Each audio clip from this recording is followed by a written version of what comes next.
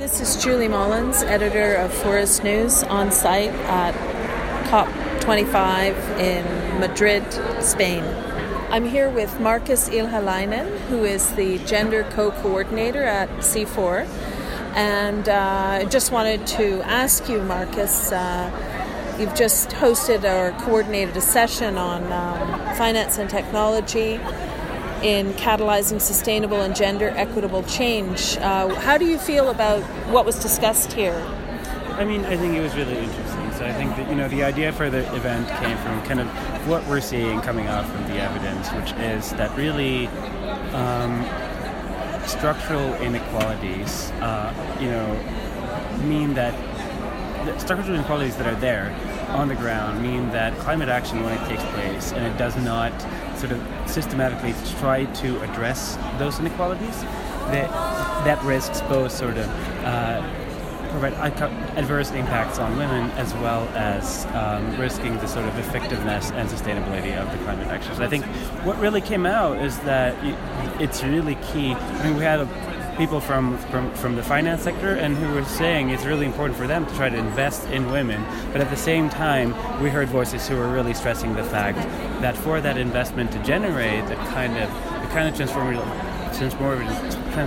change, you need to complement it with trying to address structural inequalities, and we have a lot of good examples coming out during the talks. Okay, and could you maybe cite an example of what you mean by a structural inequality? The structural inequality, one example could be relating to access to information, for example.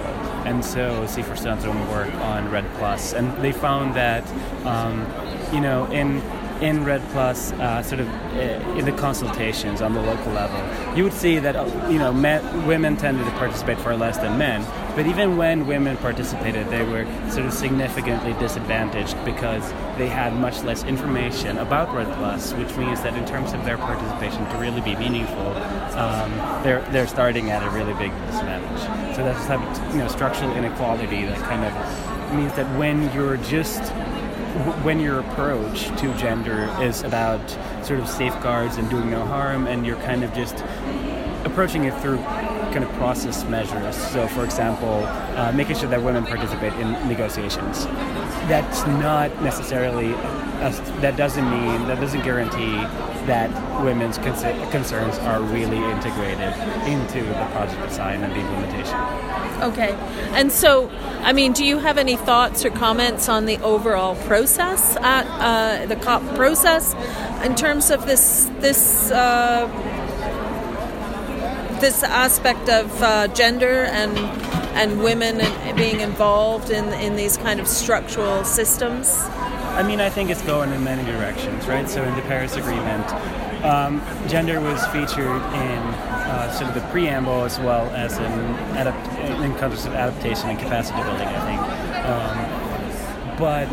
So it was good to get some of that language in the text. And you see, as we heard today in the talks, we see the climate funds and investment banks paying more attention to gender. So there is definitely a movement towards that, but at the same time, we're here talking about the Article 6 negotiations, and we're seeing less references to human rights, and of course gender is an aspect of human rights as well. The Green Climate Fund decided not to update their gender policy to a gender responsive one from a gender sensitive one. So I think that there's movement back and forth, and it's not really, you see progress, but you also do see kind of movement in the other direction. Okay, well, thank you very much for taking the time to speak with me today. It's Julie Mullins signing off.